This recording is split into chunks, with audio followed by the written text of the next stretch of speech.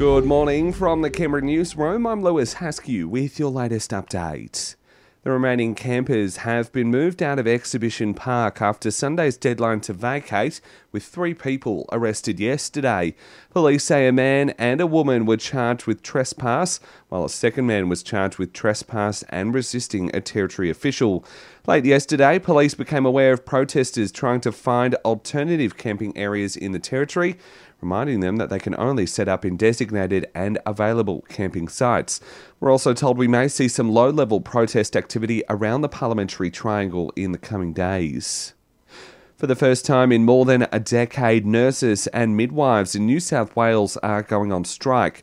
Hospitals across the state are running skeleton staff today as workers push for better nurse-to-patient ratios and call for significant pay increases. Shay Candish from the Nurses and Midwives Association says they're simply fed up. Nurses and midwives across the state are so angry. They're really rolled up, and it won't just be the people that are coming along to strike. It'll be the people that are also stuck back at the workplace who couldn't get off shift because they're maintaining life-preserving services to the community.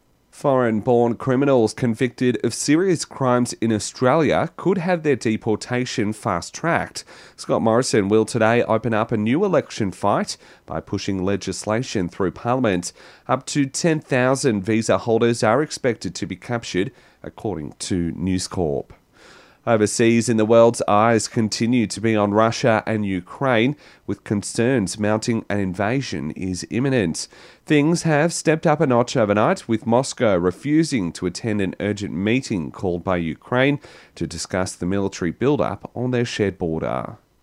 In the UK, there's been another COVID case in the royal family. The Duchess of Cornwall, Camilla, has tested positive for the virus, just days after her husband Prince Charles was diagnosed. Canberra's streets are set to receive a makeover as part of the city's very first celebration of street art, which kicks off next month. The program's been released for the 3-day Surfers Festival.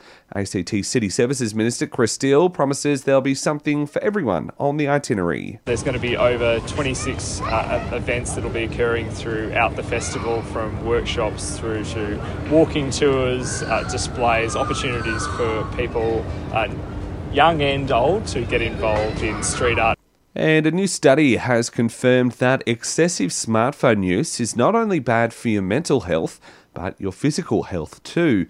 Researchers from the University of Wollongong have found that compulsive phone users are much more likely to develop a range of poor health outcomes, from depression and anxiety to body pain and insomnia.